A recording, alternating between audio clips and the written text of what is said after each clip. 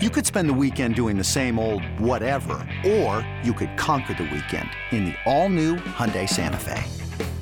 Visit HyundaiUSA.com for more details. Hyundai, there's joy in every journey. You know, at the end of the day, football is football. All Patriots, all the time.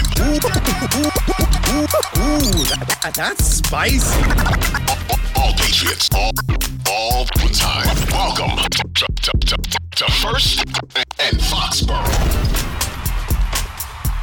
Here it is, ladies and gentlemen. It is Friday. Thank God it's Friday. 2 days from Patriots football. It's here. Oh my God. And we just will have had a game on Thursday that, we pre-recorded this, so we will not have talked about it. Forgive us. But look, let's talk to Patriots. Should we do like the whole like, wow, can you believe the result of that football game that took place last night? Unbelievable. Wow. Yes. Oh, Team X really took it to Team Y. Yeah. Maybe we record it.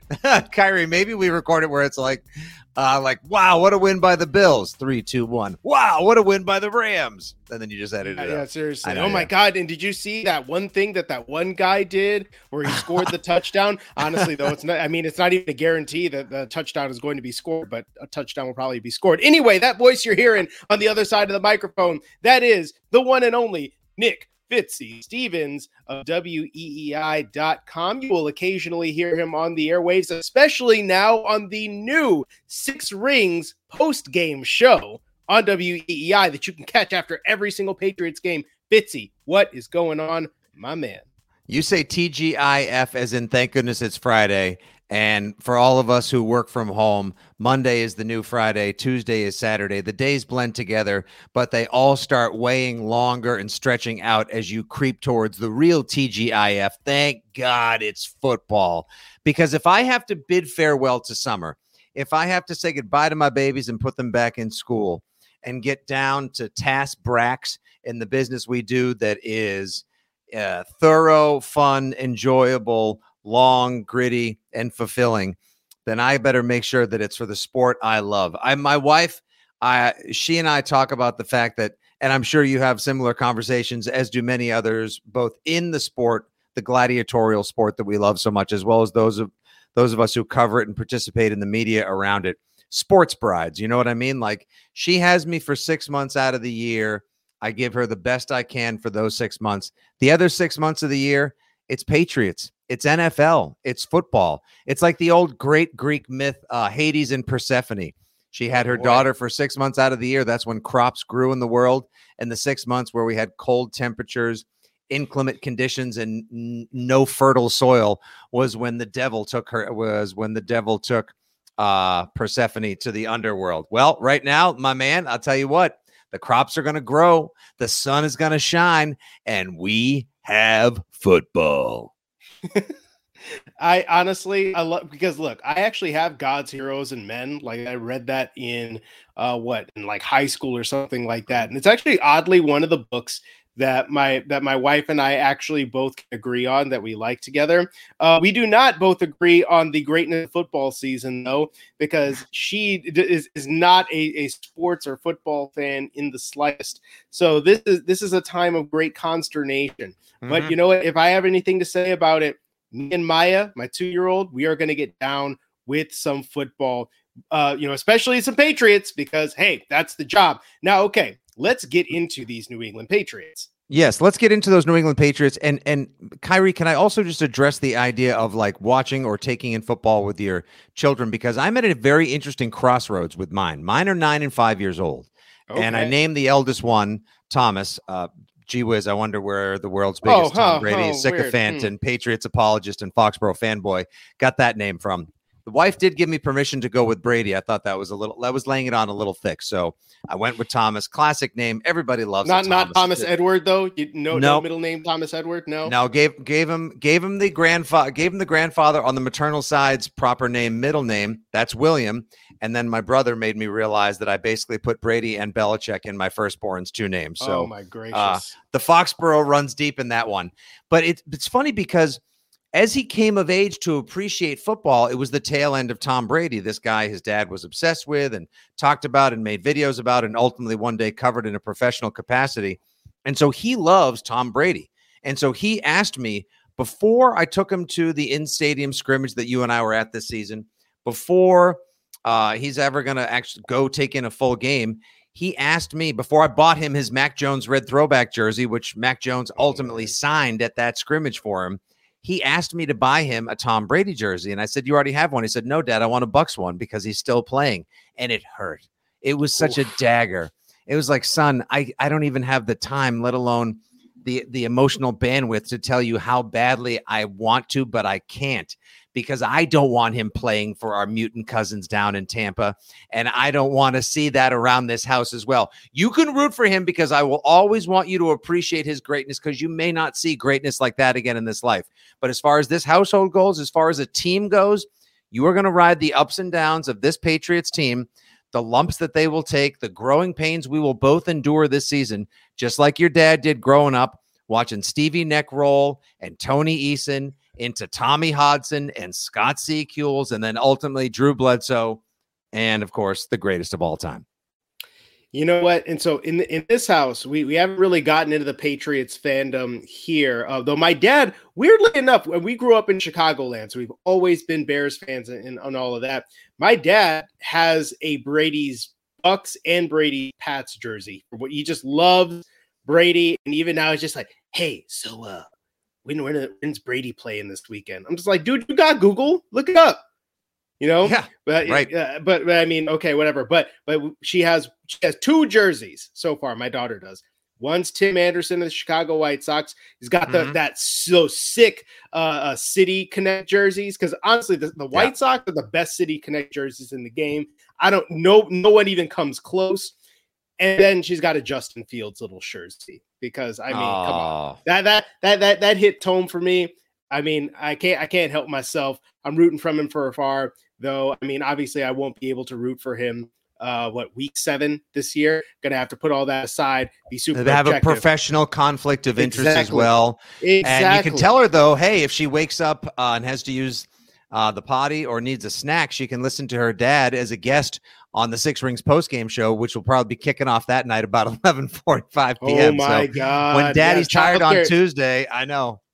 Childcare for that day is going to be awful, especially since I'll be by myself. My wife's going to be in Switzerland, so I'm going to have to come back and take her to daycare and do all that stuff. I'm going to be so beat. Might have to take that Tuesday off. But okay, we're getting a little ahead of the horse here. Listen, we were talking about Tom Brady and how the greatest of all time. Well, that man is no longer here, and the Patriots are still trying to figure out who the hell they are and what the hell they are going to be.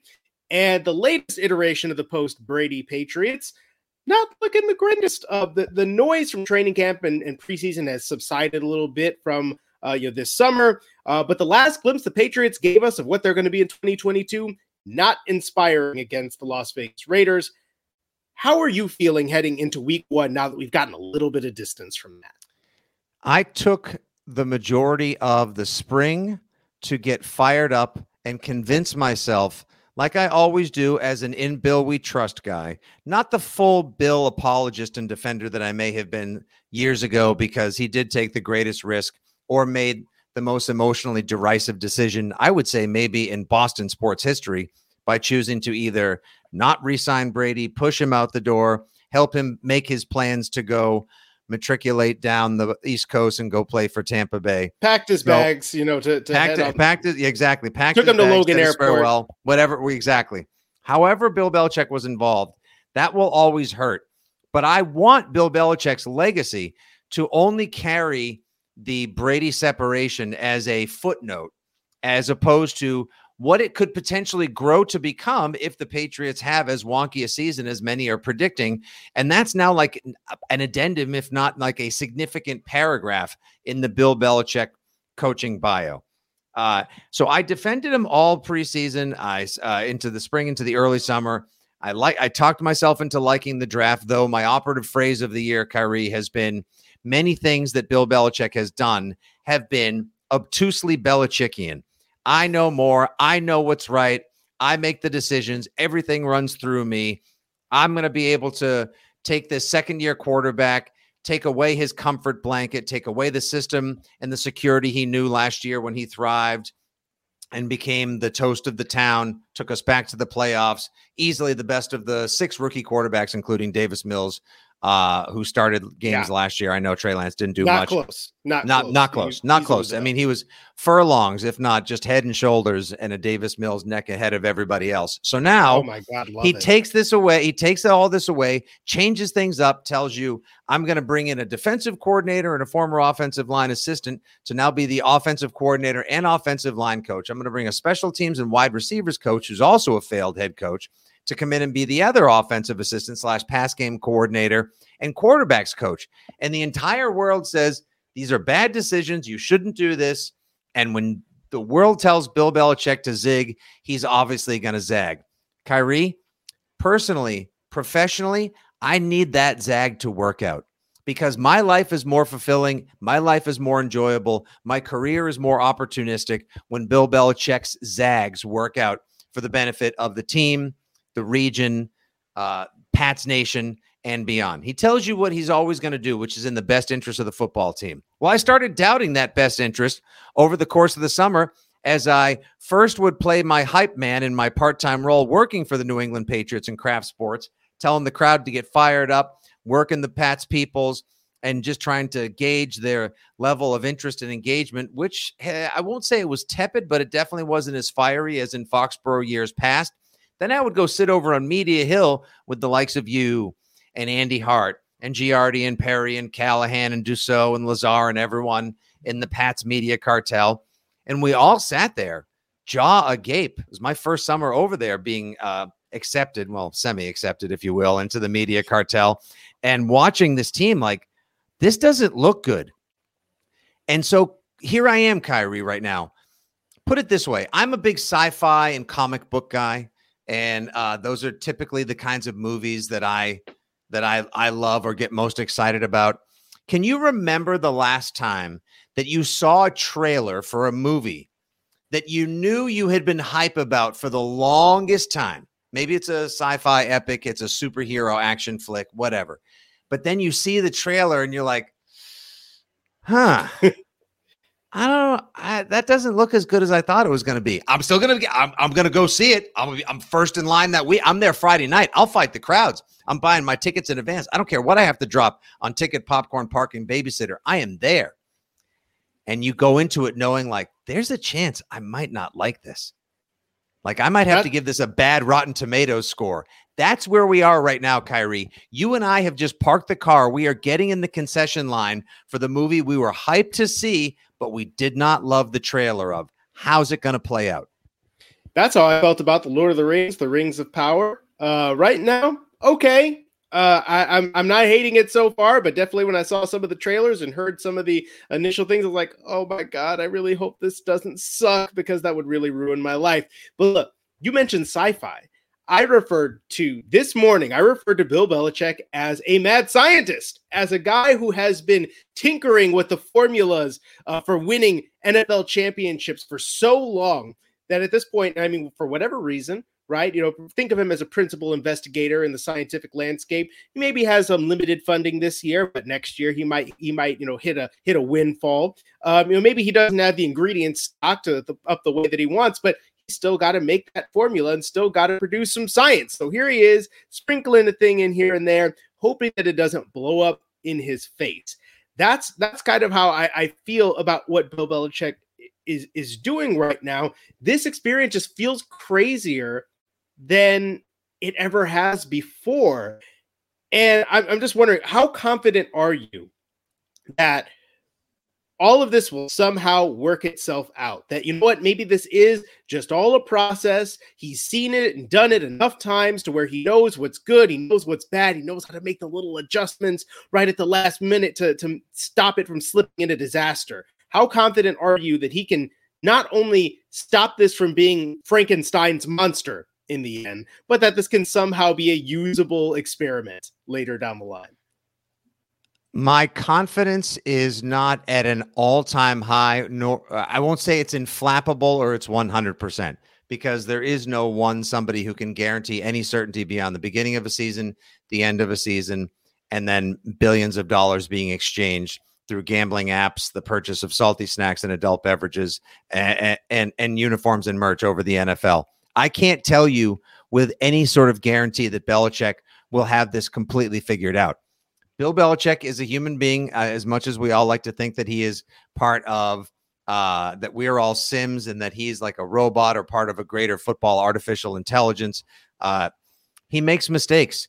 There, from 2017, the Super Bowl 52, the weird kickoff against Philadelphia in 2015, running the ball all the time in the end of the 2015 season against Miami, costing them home field. Like, he does curious things at times to either try to prove points or, again, whatever's in the best interest of the football team. So my confidence right now is, it's like I've given Bill Belichick a casino credit as a marker. Like, I'm going to say I'm confident in you because you're Bill Belichick and you yada, yada, yada, know more about football, forgot more about football today than the rest of us know. Right. Though he is, it's definitely, he's putting his stones on the table right now. He's letting us all know, like, I'm going to take this chance and it's ride or die, my style. It's my way or the highway. So I'm confident enough. And the reason why I'm confident in this particular iteration is not that he's got the planetary talent he had previously with Gronkowski and Edelman and Brady, obviously, or Moss and Welker, or on the defensive side, Bruschi and Pfeiffer and McGinnis or Hightower or any of the other stalwarts you knew, Ty Law, the cornerbacks that could bail him out of curious decisions, difficult matchups, or whenever their back was against the wall. Rather, any rational human being, if they were football savant or not, would look at everything that has gone on. They would survey the talent they have. They would look at the opponents they have to play, and they would most especially crunch the numbers and look at the film from what happened this summer. And only somebody with like an insane disorder, a grudge, or a weird point to prove would look at all of that and say, yeah, I like the way this is going. We're going to keep doing it until we figure it out. Like, it's funny in a movie when Roy Tin Cup McAvoy tries 15 shots to try to hit over the water and land on the green, isolated in the water 200 yards away to prove a point. And he gets 14 in the water, but on the 15th one, he sinks the shot, and people consider it the greatest shot in golf history, though it's a fictional shot. That's fine and dandy. That's a movie. This isn't a movie. This is real life. This is real football with real consequences.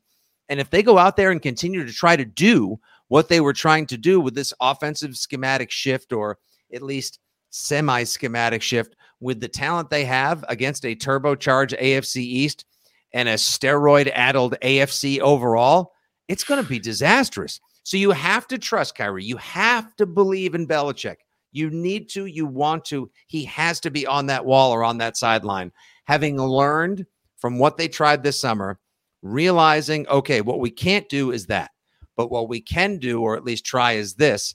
That's what I and many others, be we in media, in the stands, or watching from our home gates, that's what we have to believe, that Bill Belichick is the right guy to figure this out, because he'll have seen what didn't work, and now it's not process, it's results, and this ish better work time. You mentioned real consequences here. How worried are you that this could have real consequences? What they are doing on offense with the coaching staff, the scheme changes, how worried are you that this is going to negatively affect Mac Jones in a way that is going to harm his development significantly and stop him from becoming what he could be? The other day, Bill Belichick made a great pop cultural reference.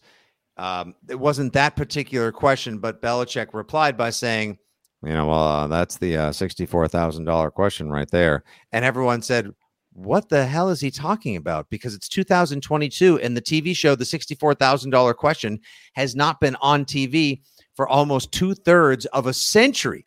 Great game show, iconic game show. Watch the movie Quiz Show with Ray Fine and Christopher McDonald and Rob Morrow, and you'll learn about the $64,000 question and the scandals therein. Great show, great movie, etc. So this is to me, the $64,000 question, Kyrie. Whatever it is for inflation now, I don't know. We'll call it the $150,000 question, the $1 million question, the $6.4 million question. Exactly. Will will Mac Jones be harmed? Will his growth be stunted in any way by the curious choices in the coaching, call it triumvirate, cadre, committee, whatever? Will the personnel decisions made free agency wise and through the draft enhance his statistics, numbers, and growth, or will it hinder it? My answer to that is better damn not, because priority number one all offseason long for me, knowing they went 10-7 last season and 10-7, even if they crushed the draft and had a killer free agency, would be, again, given the way the AFC has just proliferated at an insane rate, 10-7, 11-6 would be optimal, would be amazing for them to get back to, because it takes time. Sorry that we were so spoiled in entitled town. It takes time to build a competitive roster, a perpetual competitor in the salary cap NFL. Priority number one has to be making sure Mac Jones doesn't get hurt by all this, but rather continues to show signs of growth and maturity, positive strides toward being a winner, a potential Super Bowl champion, and a franchise cornerstone quarterback.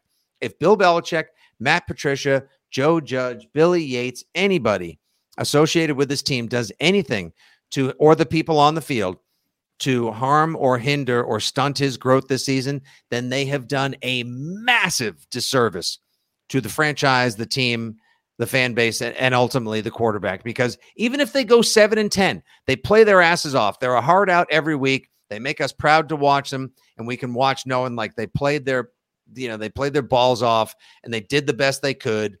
Tough luck. Conference is great now. Mac looks like the real deal. Great. I would say this is almost a W of a season. I'm not trying to play participation trophy moral victory Monday here, but I would say that's good.